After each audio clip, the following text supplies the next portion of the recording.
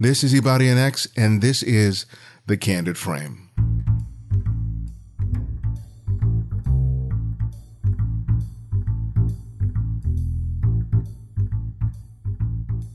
You can now download the latest episode of The Candid Frame directly to your smartphone or tablet using the Candid Frame app. Available for Apple iOS, Android, and Windows 8, you can automatically receive and listen to the latest episode minutes after it's released. Mark and download your favorites or send your comments and suggestions directly to me via the app. Download it today using your favorite app store or click on the links in the show notes found at the Candid Frame website.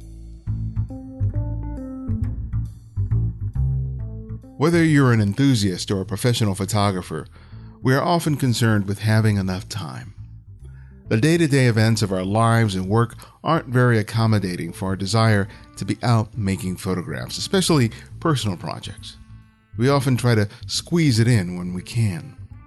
That is especially the case if you live in a city like Los Angeles, where you spend countless hours inside of a car. For most, that time lost in traffic is just unproductive. Lost time whose only benefit sometimes is a respite from the demands of home or work. But for today's guest, Sara Jane Boyers, it proved to be a time of great creativity as she began producing images from inside of her car. The result is Gridlock, which was recently exhibited at the Leica Gallery here in Los Angeles.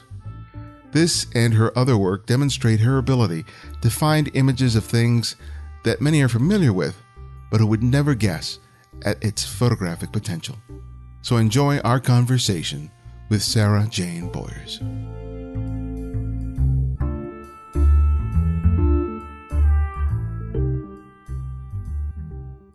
Well, thanks for doing this. Absolutely. It should be fun. You know, the Gridlock work I really related to. And one of the first things that I wanted to ask you is how did this project change your perception of commuting in Los Angeles, of the role of the car in our lives in the city? Interesting question. I think, I am a child of Los Angeles, so I've been on the roads all my life. I think this project made me think about it finally. And we always complain about traffic. We complain about what we're doing. But being stuck there and starting to see what was around, to really understand it, was a whole different experience. It made me not just complain, which is what we do. It made me think about what it meant for me as a photographer, as a visual structure. It also was a change for me. It was one of the first digital experiments I did when I was moving from film to digital. And it also made me feel the social structure of this city. It's not just that we speak, which we always have as Californians, in terms of time. We don't say how many miles something is. We say it'll take you 20 minutes. It'll take you an hour, which is becoming much more because it's not taking us 20 minutes. It's taking us almost anywhere, an hour to an hour and a half. 20 minutes just to get out of the driveway. It's 20 minutes to get out of the driveway. But it also is in terms of what our social structure is and what it means. And then, again, going back to the arts, when you're stopped, when you're doing what I do, which is looking at detail and seeing what's around you, of something that's not meant to be seen, it really makes you feel about the physical structure of the city, what it is. So I think there's a variety of things that the Gridlock project, which was actually like a little side project for me. It wasn't one of my, at the beginning, a serious project. I was stuck in traffic. I had my little point-and-shoot Leica with me. It was just fun. Yeah. It was fun or trying to figure out what to do, but it became actually very serious. And as I thought about it, it also relates to a lot of the other things that I do. So it's continued that way. And in fact, I think it's influencing some of my other projects. It's really interesting because our relationship with the car is so integral to who we are. Absolutely. And when the car first came out, and I remember taking a look at old advertisements for vehicles, and they were touted not just as sort of a luxury vehicle, but a means for freedom. The idea that you would get in a car with your family and you would take these excursions and, places that normally might not be accessible were now readily accessible because you had your own set of wheels. Right, but not accessible anymore because there's too many sets of wheels. Right. And now our relationship to our car is so infused with a lot of negative stuff about the time that we were stuck in the car, all the sort of lost time that we have because we're caught in traffic. And gridlock. And your work, I thought, was fascinating in a variety of different ways, not least of which was that you were able to take elements that I think all of us see, and you were able to make beautiful images of it. Because all those things I recognize, but within the context of the frame, you really transformed not only what we see, but the entire experience of what it means to be driving or not moving or stuck in traffic. And was that sort of obvious to you when you first started, or were you just sort of experimenting, making snaps, and that sort of your idea of what this project was about sort of developed over time? I think it is the latter. I think that I was starting to experiment. But if you look at some of my other work, the work that I've done, it's always about detail. I was told, using your comment, that things that you see but you really don't see. On my 12-year project on the Chinatowns of the U.S. and Canada, I've shot in 50 different Chinatowns, but something about me, maybe it's my contemporary art or my art background, makes me want to go very into a subject. So I'm not necessarily a landscape photographer. I'm not necessarily a documentary photographer in terms of the look, but I look for detail because I find a presence in them. The Detroit work that you're looking at right now. And I think that I've been told with some of that work also by people in the Chinatowns who say, I walk by this every day, but I never see what you see. Mm-hmm. So I think what happened with the Gridlock project is that same sensibility that I have started to come into play there. And I all of a sudden became, and the first ones were experimentation. Again, they were experimentation with a digital camera and a little camera I could just take with me that had no viewfinder because I'm out there on the road, stuck for a moment. And for most of the project, I was driving a stick shift car, which was part of it, which I loved. Actually, I think my best photographs, and those that are like are probably the earlier ones that were at the show, because there was a chance and a risk. And so I'm holding a camera. I can't look through a viewfinder. I'm in the fast lane, creeping, trying to stay in first, probably destroying my transmission, but, and shooting, and shooting. And I'm always in the driver's seat. I was not ever in the passenger seat. That was part of what I wanted to do. So there's experimentation. And then I found that as I started looking at the work, that in fact I was doing something similar to what has always interested me, which is I'm finding those moments. I'm finding things that were built. I mean, when the freeways, with this great idea of going far out into the landscape, mm-hmm. when they were built, the people who built the freeways or the bridges, they were with bridges especially. I mean, I think of the 405-10 interchange. That was designed by a woman, which I always thought was so terrific. And it's beautiful. There's certain beauty to it. They did do that, but other parts were not, but they end up being beautiful anyway. Mm-hmm. There's something when the light, it's a very classic. It's when the light is right. When the subject matter is right. There's all those things that go into it. And I feel very good about the fact that I'm finding something beautiful. And also it's peaceful because you're in there being stuck. Yeah, and what I love so much about the project, because I've made images while I'm stuck in traffic as have many people, yeah. But you take it to a completely different level, and it gave me an appreciation for the limited time that we all have to be creative, and how sometimes it's just a choice to look at that limited time that we have and to think about what can I do with it, mm-hmm. even with all the limitations.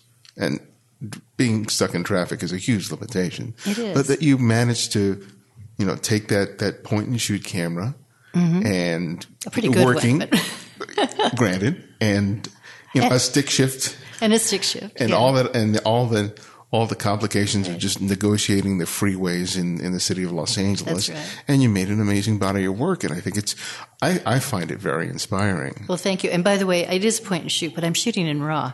I'm not shooting manual, but I'm shooting aperture priority, so I'm still making a group of choices in there. But it is, and it's relaxing for me. It makes me feel, it does take up the time when I'm sitting there.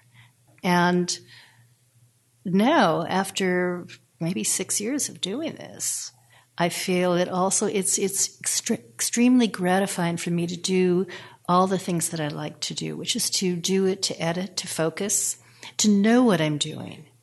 To make that change when it changed from just an idle project to something that was serious. So maybe it also, I'm working. Yeah. I'm relaxing, but I'm working. But I find it freeing. Using, again, your analogy of going off into the distance. So I'm stuck there. I'm imprisoned in many ways. And I have a bit of claustrophobia. And sometimes, when I had the stick shift, I was driving sports cars. I like speed. And you're stuck. But it feels freeing. It feels very, very freeing for me to do that. And to use, I'm listening to the radio or something going on. But to use my mind and my eyes to find that beauty. Yeah. I don't know if you're aware of it, but Gary Winogrand for a time was doing some work out of his car. Well, he was in the passenger side, from what I remember, right. And he was photographing, people walking down the street. That's right. Were you aware of that work when you started your project? I wasn't when I was aware. No, there were some people I knew. I knew Stephen Shore's work, his very early work, which was doing out of his car. He did the very famous Beverly and La Brea photograph. I think it's a Standard Station and some of that. So there was some work that I knew. I've learned more about other work. There was I was already doing the work, but there's the Via Selman's amazing painting that she did. I think she did a few of them. There's one at the Getty, or there was one at the Getty PST, I think, of just the image out of the car of the freeways.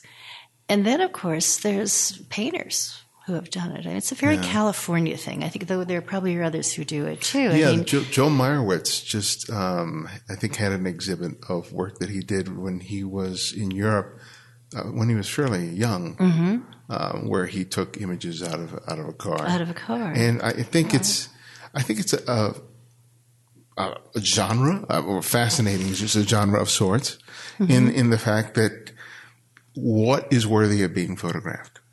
And right. And I think that this is as ordinary and as common as you can imagine, and that it doesn't have to be particularly exotic or quote unquote special, but that somehow you can pull something out of there that creates a wonderful experience between the photographer and the viewer. And I think so much of your imagery, whether it's the Detroit, whether it's Chinatown, or it's the gridlock, is so much about taking the extraordinary. The extraordinary. But it's also the common experience. It's making something that is really part of our daily lives. And I think, as you said, when you're in the car, it's finding something worthwhile in something we don't think about every day, but we're experiencing every day. Why do you think you're sensitive to that? Because so many of us are so caught in the rush of life, or trying to pay the bills, raising families, and you're not exempt from all that. But Hardly. why? So what do you think it is about your upbringing, your life experience, that allowed you to sort of perceive the world in this way, to make the photographs that you do? That's an interesting question. I'm not sure I know, but let's think about it. Part of it's I'm an art history major, and I love arts. I mean, that's been the passion in my life. And I am also a really busy person. In terms of everything I do, I don't mean that with a sense of importance. It's just that I'm scattered. I'm too scattered in too many ways. I think photography in general, and maybe looking this way, has been the way that I relax. And to relax, it's the way that I find a challenge that it's up to me to meet without anyone else imposing that on me in many ways. Yeah. And so it has become a quiet moment for me. And it's a moment where though I don't set up in a studio and I don't think, I am sensitive to what's going on around me. And that's why I shoot what's going on around me, I think. I want to tell a story. And So I think that the way I do it is photographically. And then my love in art has always been, there are other photographers, but I mean, my love in art has always been the abstract, the area that you don't say very much, but it raises a lot of questions. I mean, the New York school, the abstract, and maybe that's it. They're all about surface and different things. You know, if you look at Kenneth Noland or Klein or the different people, they're reacting. Ellsworth Kelly, who reacted to light and different things but made relatively abstract work. That's always interested me in many ways. The urban landscape interests me. Thinking about the interview today, and I'm going to hand to you something. This is one of the children's books I did on contemporary art and poetry. I combined the work of Wayne Thiebaud, who is another Californian. I mean, he's not really, he was born in Utah, but he's here, with the work of Catherine Lee Bates, who wrote for America the Beautiful. And I was thinking about it today, and his work is about freeways, and one of the ones I showed, and I'm taking time, where I combined, and I thought about it just today, the words from America the Beautiful, a thoroughfare for freedom beat across the wilderness, which is one of the lines, and look, it's freeways. It's what he's doing. No, and it's not a freeway I recognize now. It's not a freeway, but it's this beautiful painting, since we're on radio, of just a plain, a very Western landscape, which is what he is, with trucks and cars on it, much more vacant than today. But there's this interest, and again, I'm also going back to the traffic and the freeways. I am a child of California. I'm in my late 60s. I'm older. I've been here since I was 1 year old, and my father loved to drive. And I've seen the freeways being built, a lot of them, and what's happened to them. That's the other part of it. I'm interested in my city, and my city has gotten crowded. It's not just the roads, but the areas have spread and spread and spread and spread and spread, and for good and for bad. But it's about urban sprawl, and it's about what it means. And that's the social structure that does interest me as well. And I've always had that interest in what's going on in our country and in our world. And the freeways are very much part of it. They are ribbons that go through, but they're also they get you there, but then they don't get you there because there's so much out there. And they prevent you now in a city like Los Angeles, and I think other ones. They prevent us being together. Yeah, absolutely. And that's of great concern to me. I had a discussion. I live out by the beach in Los Angeles, and the PCH is now going through all sorts of construction, major construction. The next year we will be gridlocked because the Santa Monica incline is coming down for construction work. There's all these things going on. We're awaiting the expo. I've traveled a lot around the world. You know, a metro line is something to take us places is wonderful. We're waiting for it to come, but it's not there yet. So there are people who don't go anywhere but that area.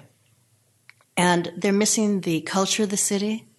They're missing the people of the city.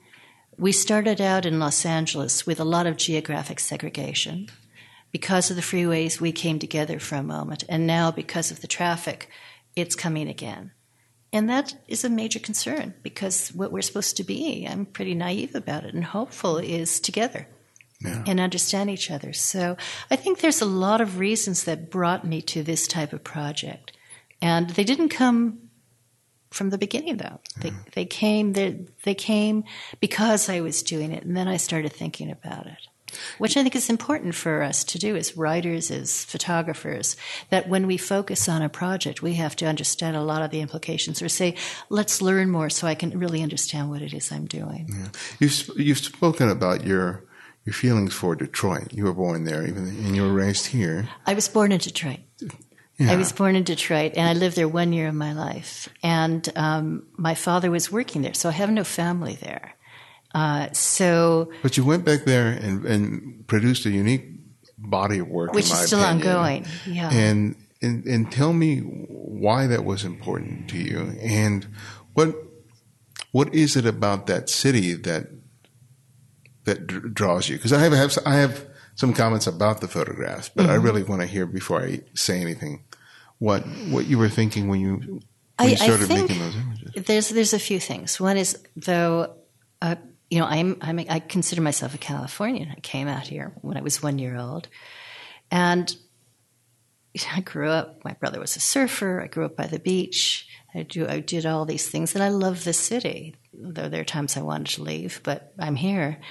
But people always have said, "Oh, you're native Californian." And I say, "Well, no, I was born in Detroit, but I had zero idea what that meant." Mm-hmm. And so I thought over time. My father didn't talk a lot about it. My mother wasn't from there. I mean, it wasn't that they didn't talk; it's just there was other parts of their lives. And over the years, again, as I've gotten older, my parents are gone. I felt, well, there must be something there that I want to do. And about 4 years ago, I started going back to the city. And what I did is, and at the same time, everyone in the New York Times, all over, I started hearing Detroit became on my radar. Mm-hmm. And Detroit became on everyone's radar because that was all the devastation. At the same time, in the photographic world, Andrew Moore did this amazing project called Detroit Disassembled, which is a series of incredibly beautiful photographs of the devastation of much of Detroit. He did it along at the same time that there was this French photographic team, Marchand Meffre, who also did it. Mm-hmm. So I went in thinking, well, I just want to see what's there, and I thought the most interesting, this became very personal. I went back through some of the boxes I have at home, and I found things about my father that were there. He was like a madman. An advertising guy then. I mean, he had been in fashion advertising in New York, and he was brought there. He played polo. He had a private plane. He did all this stuff. He had no money, but it was that really true. And you're talking not the 50s or 60s when the show is on, but it was that same type of thing. But I found these moments and these pieces of memorabilia, things.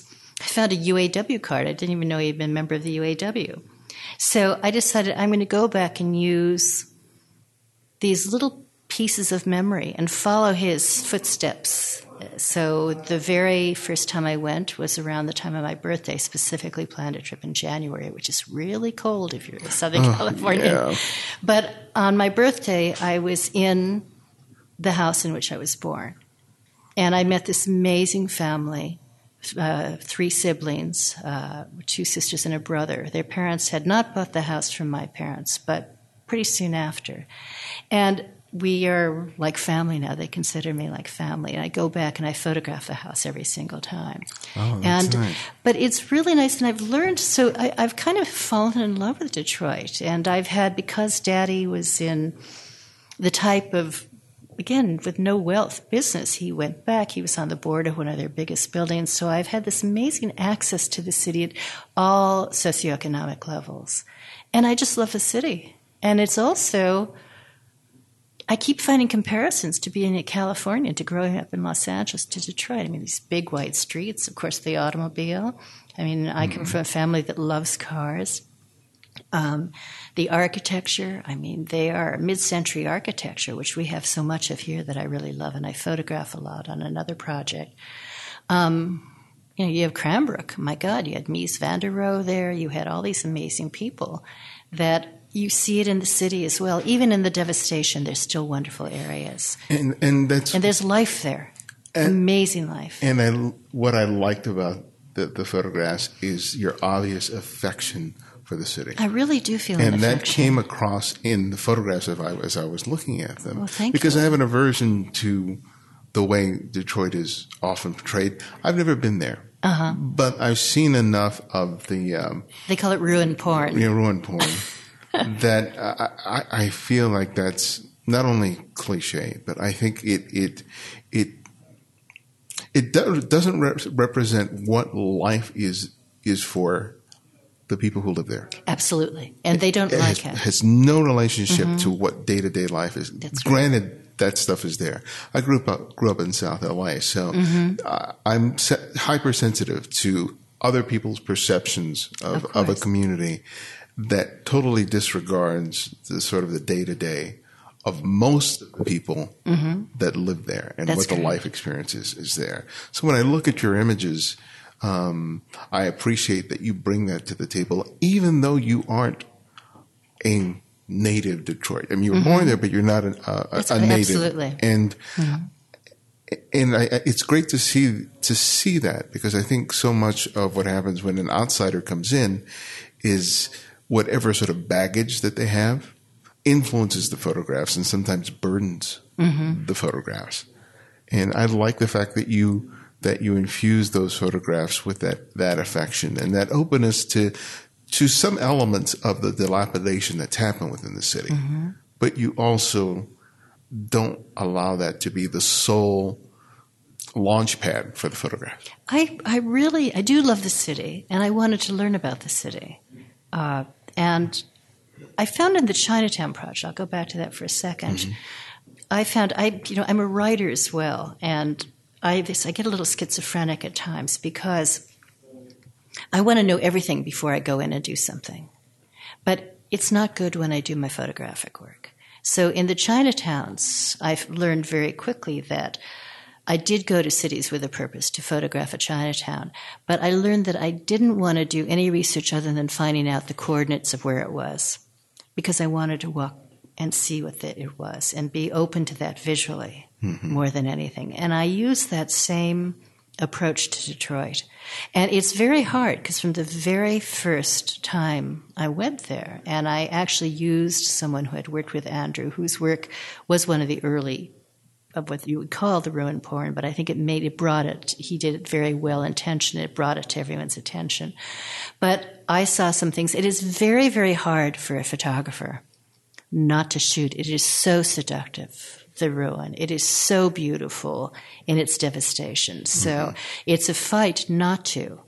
But it depends on how you're correct, how the approach is. And I find when I wander the streets there, I find so much more. And also, I have people tell me, I'll go somewhere that I have maybe on my little map of where my father was, to the building where he worked or something. And then they tell me someplace else to go. So I'm listening to the people who are there to say, well, where do I go? And so I'm getting some of their sights of the city. And I have also, it's funny in Detroit also, when I said I was starting to go back, people said, oh, you have all these Midwest values. I had no idea what Midwest values. But there is something there. You walk the streets on the east side, which everyone says, oh, you shouldn't walk the streets. You shouldn't go alone. You don't do that. I walk the streets with my camera. There are a few places where I might keep the car running occasionally. But I have people coming up to me. I have young guys coming up, and they say, what do you do? And I say, well, I'm from L.A. And they say, wow. And then I say, but I was born in Detroit. And they keep saying, wow, you came back. And they'll show me, and they want to know what I'm doing. They want to show their city. They really want to show their city. The people in Detroit are working hard. They want to show their city. They are trying to bring it back. They are in desperate situations. There is no doubt, but there is a lot going on. And it's not just, though I've met a lot of the new people who are coming in. It's a haven for artists. It's very inexpensive. Yeah. And that's very good. But there also is the other side of the people who are there, who are working hard, who have been unhappy with what's going on. But they're also bringing it back, going back to where my family home is. It is now primarily an African-American area that is lower blue-collar to lower middle class, which is very nice, pretty little homes. Well, the day I had told them I was coming, I wanted to meet them and see the house, I went with them that night, and I've gone again to their monthly block meetings. It's truly block by block, where they're holding on to their block against the devastation, against the abandoned homes, against the foreclosures. And even, so each time when I visit, the last time was last summer, and I'll probably go again this next fall.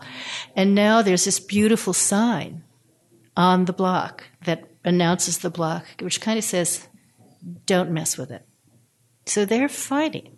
And they're interesting people, and they're holding on to their neighbors, doing something that I wish we did more of in L.A. Yeah. I think that there are lessons of Detroit that are lessons of how you cannot let a city go that is happening all over. I see that coming back from Detroit. I do see empty buildings and things and think, it can happen here very quickly. though it took 40 years in Detroit, but it still can happen. It's been time here. But the other lessons are they're there, and they're joining together as neighbors, and business people. And I find that strength so hopeful for this country that I think that's a part of what I do. Having said that, it's not by any means a finished project. I'm still not really focused on what it is I'm doing. So I'm trying to figure that out. It may be just what I have. Because there is a tendency you want to do, okay, I want to tell the story. And I still go. I did last year when I was there. I ended up, which I learned only a few days before I went, I landed the day before and went the next day to the 50th anniversary of the march with Martin Luther King. It was the first time he ever did the I Have a Dream speech before he went to Washington. So I went and I photographed that. But it's not really in my project as much because it's more photo documentary. It's leading me away the wrong way to what I do, but it may end up there later. I haven't quite figured out what the project is.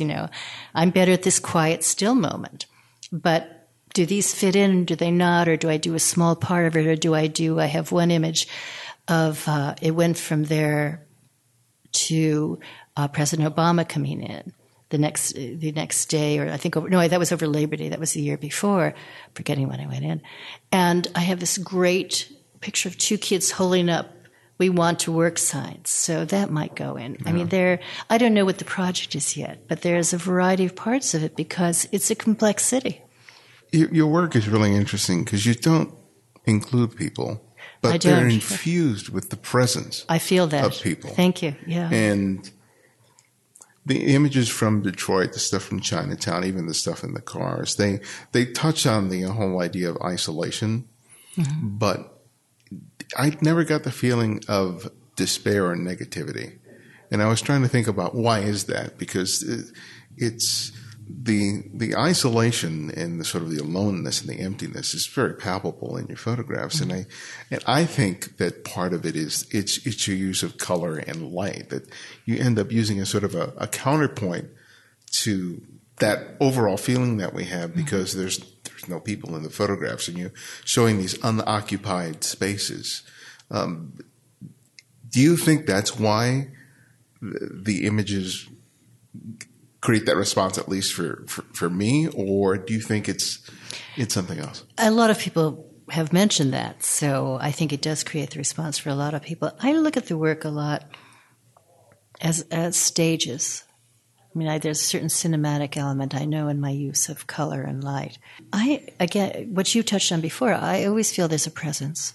And sometimes something's passed through. Life is passed through. Sometimes it's waiting to happen.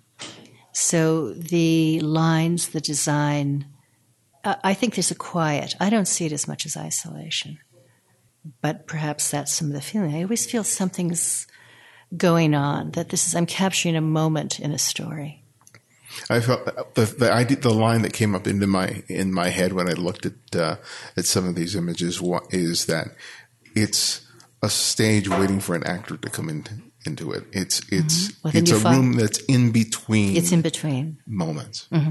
I think that's totally true. Yeah, but tell me about the Chinatown project. That was interesting.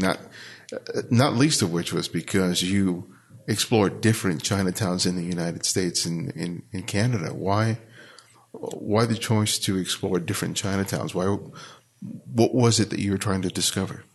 I think, again, that was the first project I did as a serious photographer. And it made me think about, I started because of light as the play. I've been a photographer since I was in college, but I went other career ways.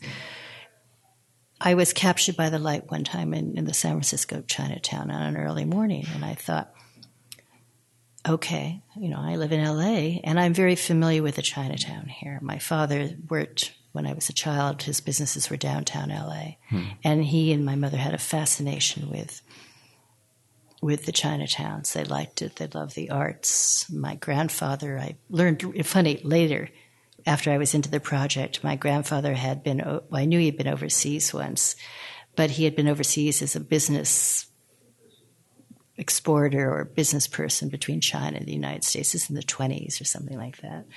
So I started photographing more in the Chinatowns, and I'm also very interested in the history of the United States. I'm an art history major. I'm really not that interested in history, but it's a long-term, I've always known. I've been lucky to grow up I consider myself very lucky to grow up in Los Angeles because it is a city of such great diversity.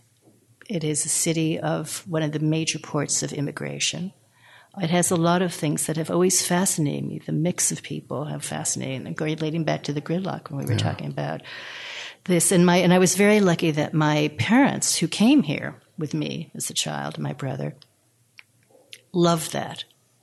Daddy would take us on drives, and we would talk about, he would say, look at the names of these streets. They're all Spanish. That's the heritage was here. Everyone was here. Look at this. Many of the people, when he had photo labs in downtown LA, he came out to establish photo labs to service the advertising industry. He had been in advertising to do the Veloxes. It used to be these great big old cameras that he'd go part curtains and see them.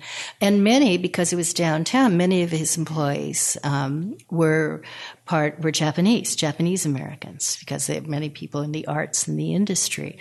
And I learned, and he really wanted, my father was always teaching more than I do, but he wanted us to understand what the United States, and especially the city that we were in, is made up of and who people are.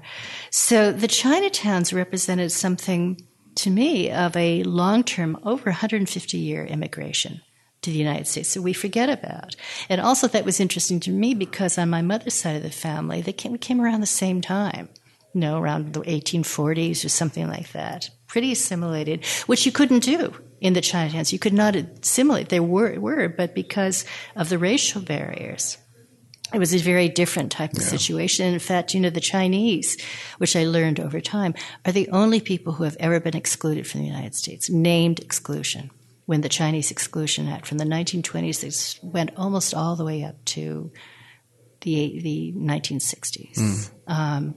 But I also was just fascinated. It brought me back in some ways to some family influence in terms of this. But also, I just enjoyed wandering the streets. And maybe when you talk about the isolation of my pictures, there is something for me, too, that maybe there was a feeling that I could walk alone on these streets. I just walked. I didn't always understand the signs.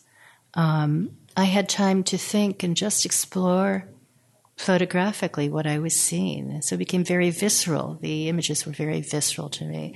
And again, it's another project that as I went further, I thought, well, maybe I should just explore more.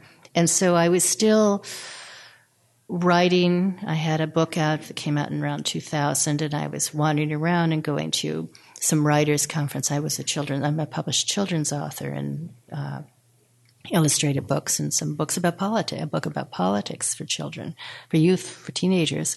But I would go and I thought, oh, okay, so I'm in this city. Maybe I should find out if there's a Chinatown here. And as many projects start for many people, I kept doing, all of a sudden I found, well, I'm going to look here and there, and soon I actually even have a couple in Europe that I photographed. Mm-hmm. But I decided when I realized that I had a project, I was going to limit it to the United States and Canada. I mean, I'd like to, and I probably will go to Cuba and different places one day, but it's an overwhelming project because that's a huge, huge immigration all over the world. And each one's a little bit different. Each one's a little the same. But I also felt that, okay, we are talking about Americans. It's an American story. It's not really as much a Chinese story, but it's an American story. Yeah. And I've appended that. The project is entitled Finding Chinatown, but more and more I'm appending it. And I still want to do a book and start doing some museum shows. I've had a very successful solo show here in Los Angeles 2 years ago. It's fascinating that despite the diversity of the subject matter, that all of these are about being American in one way or another. Absolutely. And it's absolutely, and I guess that's very much who I am. Yeah, I mean, should say I do have one series that I've shot a lot in about light and a different type of presence called Sacred Silent and Waiting, and I've done a lot in Europe of that. But I think that I'm looking as an American. It's really who I am, and I'm comfortable with that. That's good. I mean, I'm not always comfortable politically, but we're not going to go in that. Well, before we end, I want to talk about your book publishing. The book that you have there, Life Doesn't Frighten Me, is a collection of poetry by Maya Angelou and it has one and photographs. Paintings by Jean-Michel Basquiat. And from what I was reading, that book has been quite successful over the last 20 years. It has been. Yeah. Tell me about that part of your life, because as you mentioned earlier, you're very busy, and I have no doubt that these young adult books and these other publications are a big part of that. I think this is what I always wanted to do. I mean, in middle school, I wanted to be a journalist, but I was always drawing and doing things as well. I mean, the arts, writing were always what I wanted to do, but I was a good girl. I kind of went a different way. My parents said, do something else, and I went to law school.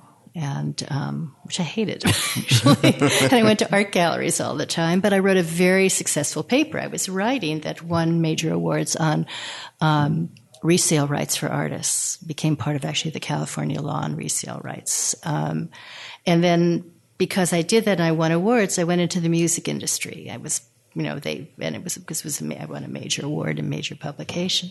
So I spent 20 years in the music industry, which I loved. I had great time, but I always only 9 years as a lawyer. But even as a lawyer, I was in music companies. And I hung out in the art department. But when I stopped doing that, I thought I'd stay in entertainment. But I think during the time I was in the music industry, I was political. I was a member of the Hollywood Women's Political Committee and very interested in a lot of very social media. And in the early 90s, when I had stopped managing performers, which I was doing, I thought I'd go into film production. I thought I'd do something. And all of a sudden, the NEA was under fire. Robert Mapplethorpe was being absolutely criticized. Jesse Helms was saying, let's get rid of all this stuff. And I woke up one morning, and I had young children. And I woke up one morning, and I'd always loved children's books. When I was an art history major, I always hung in college. I would buy children's books. I loved the graphics of illustrated books. And I woke up one morning then in the 90s and said, I think I'll just do something about contemporary art and artists for children, because that's a wonderful way to show that there's these amazing things happening. So Life Doesn't Frighten Me is the first book that I did, and I combined a 1978 poem by Maya Angelou with the work of Jean-Michel Basquiat, and managed to sell it, and it won a lot of awards at first, and I'm very proud of it because it crossed over to many, many people. In it, most people think I started with the poem, but frankly I didn't, because my art is still... My visual sense is even stronger. And I love the work of Jean-Michel Basquiat. I thought he was a very interesting artist. And I looked, and I talk a lot about how there's conversations in all the fine arts, in theater and music and photography and everything. There's conversations. There's conversations between the subject matter and the person, the creator, then the person who's looking at a work or reading something. They each has a different perception. It's a very magical thing that happens. And I was interested in the two books that I did in this genre, especially about the conversations that the artist and the poet, even if they're not written specifically for the book, but I could put them together. I could find that marriage and then let other people also find their own. So this has been a very good book. Life Doesn't Frighten Me has, as I said, gone out to many people. And I was just in the last few weeks when Dr. Angelou died. She had actually, I had the great honor last year, and you think these amazing people will live forever. She called me last year. I mean, I got this email from her office saying, Dr. Angelou wants to talk to you today. Okay. So she said, will you call at this time? So I called, and she said to me, she said, I've always loved this book. She says, people always come up to me and ask me to sign this book, and it has just so much strength, and I'm so glad what you did. Would you like to do another book with me? And I said, okay. So over the year, it's been a busy year. I had some things in a museum show. I thought I'd get around to it, and I was just starting to, and she died. Oh. I mean, I'm sad of that, but I'm sad for many reasons because she was such an important person and such an amazing person. But it started me thinking about bringing my work and some other things back to this area too, because it's young minds. And they are the ones who, without all the barriers that we put, start to look. And books, to me, are still a really wonderful way for them to understand the world that they do. So I love these books. I kind of stopped. I did the 2 books on contemporary art and poetry. And I did a book for teenagers on civic and political activism that came out in 2000, which is a very nonpartisan book, and spent a lot of time doing newsletters, which would be blogs today, and then let it go. I actually think I may want to do that again. But I think there's a point of my life is that you always combine all the things. And it was funny when I did the book on civic and political activism, I was reading law again after all this time, constitutional law, to see what you do about voting, what you do about things, and also what you do about youth involvement. Because it's not just about voting, it's about doing something that makes change. And that's what the arts do. I mean, I think that's a bit of it. The Detroit, all of these projects to me are subtle ways. You don't always have to beat people over the head. And sometimes you don't even realize you're doing it, but you're doing something. I hope I'm doing something that makes change. Yeah. And I think that getting young people, kids, the opportunity to see this work in galleries or in books is such a critical component of that because they don't experience it looking at a computer screen or a tablet. It's just, I don't think so. It's not as transformative as it can be when you're in a space where you're just dedicated to looking at it or you have that physical manifestation in your hands. I think it makes a difference. Oh, yeah. I mean, I will go back to the social part again. I was over with some friends, a former client. We were at the California Science Center the other day. It costs a lot of money to take a family to these wonderful things that are owned by LA County or counties throughout the country or cities. It's time for these places to be free. It's time for our country to underwrite better again. Amen. I mean, I really believe in that. Well, my last question that I ask each guest is I ask them to recommend another photographer for our listeners to discover and explore. And it can be anyone, someone you've long admired or someone you've recently discovered. So who would that one photographer be and why? Oh, my. There are 2 international photographers who I do think about. One is Danica Kus, K-U-S, who I suppose, like me, perhaps I respond to her work. It's very, very beautiful, somewhat architectural, somewhat fine art, but really full of emotion. And I like her work very much. And I think and maybe like me, we're a little more traditional. We're not as contemporary. It's not so much traditional process, but I think there's something there. And the other is it's Edmund Clark, C-L-A-R-K. And Edmund is very political, and his work is done also without beating you over the head, but hard. He did an amazing series on Guantanamo that is very beautiful. I think he's just been picked up by a gallery here. Hard for the American public. But I think that it's important for the American public, where he photographed in Guantanamo, and then he also photographed people who had been released there in their homes. And it's really quite a series. So I like that very much. And then the earlier series he did were about prisoners in England, he's British, who were in prison for life, and what their cells and who they was like in their old age in prison. And it's, again, he doesn't necessarily show the people. Again, I think I'm thinking right now of people whose work maybe relates to mine, and that the person's not there, but by the objects and the things in the room show huge personality, and yet also a comment on the prison system. So I look forward to looking at both of those. Look at both of those. So I have a lot of friends who are photographers, other friends. Both of these happen to be friends as well because I met them and admired their art. So I have a lot who are going to say, why didn't you mention me? I have a great amount of Los Angeles photographers. You can blame me.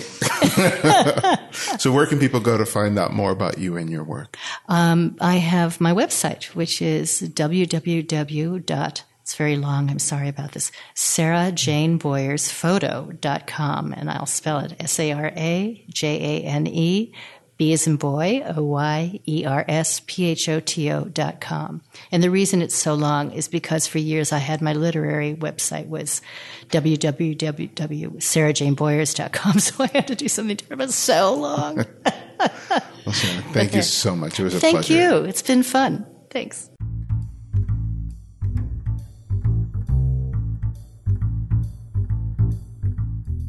Thanks for joining me for another episode of the show. Remember that my latest book, Portraits of Strangers, is available for purchase.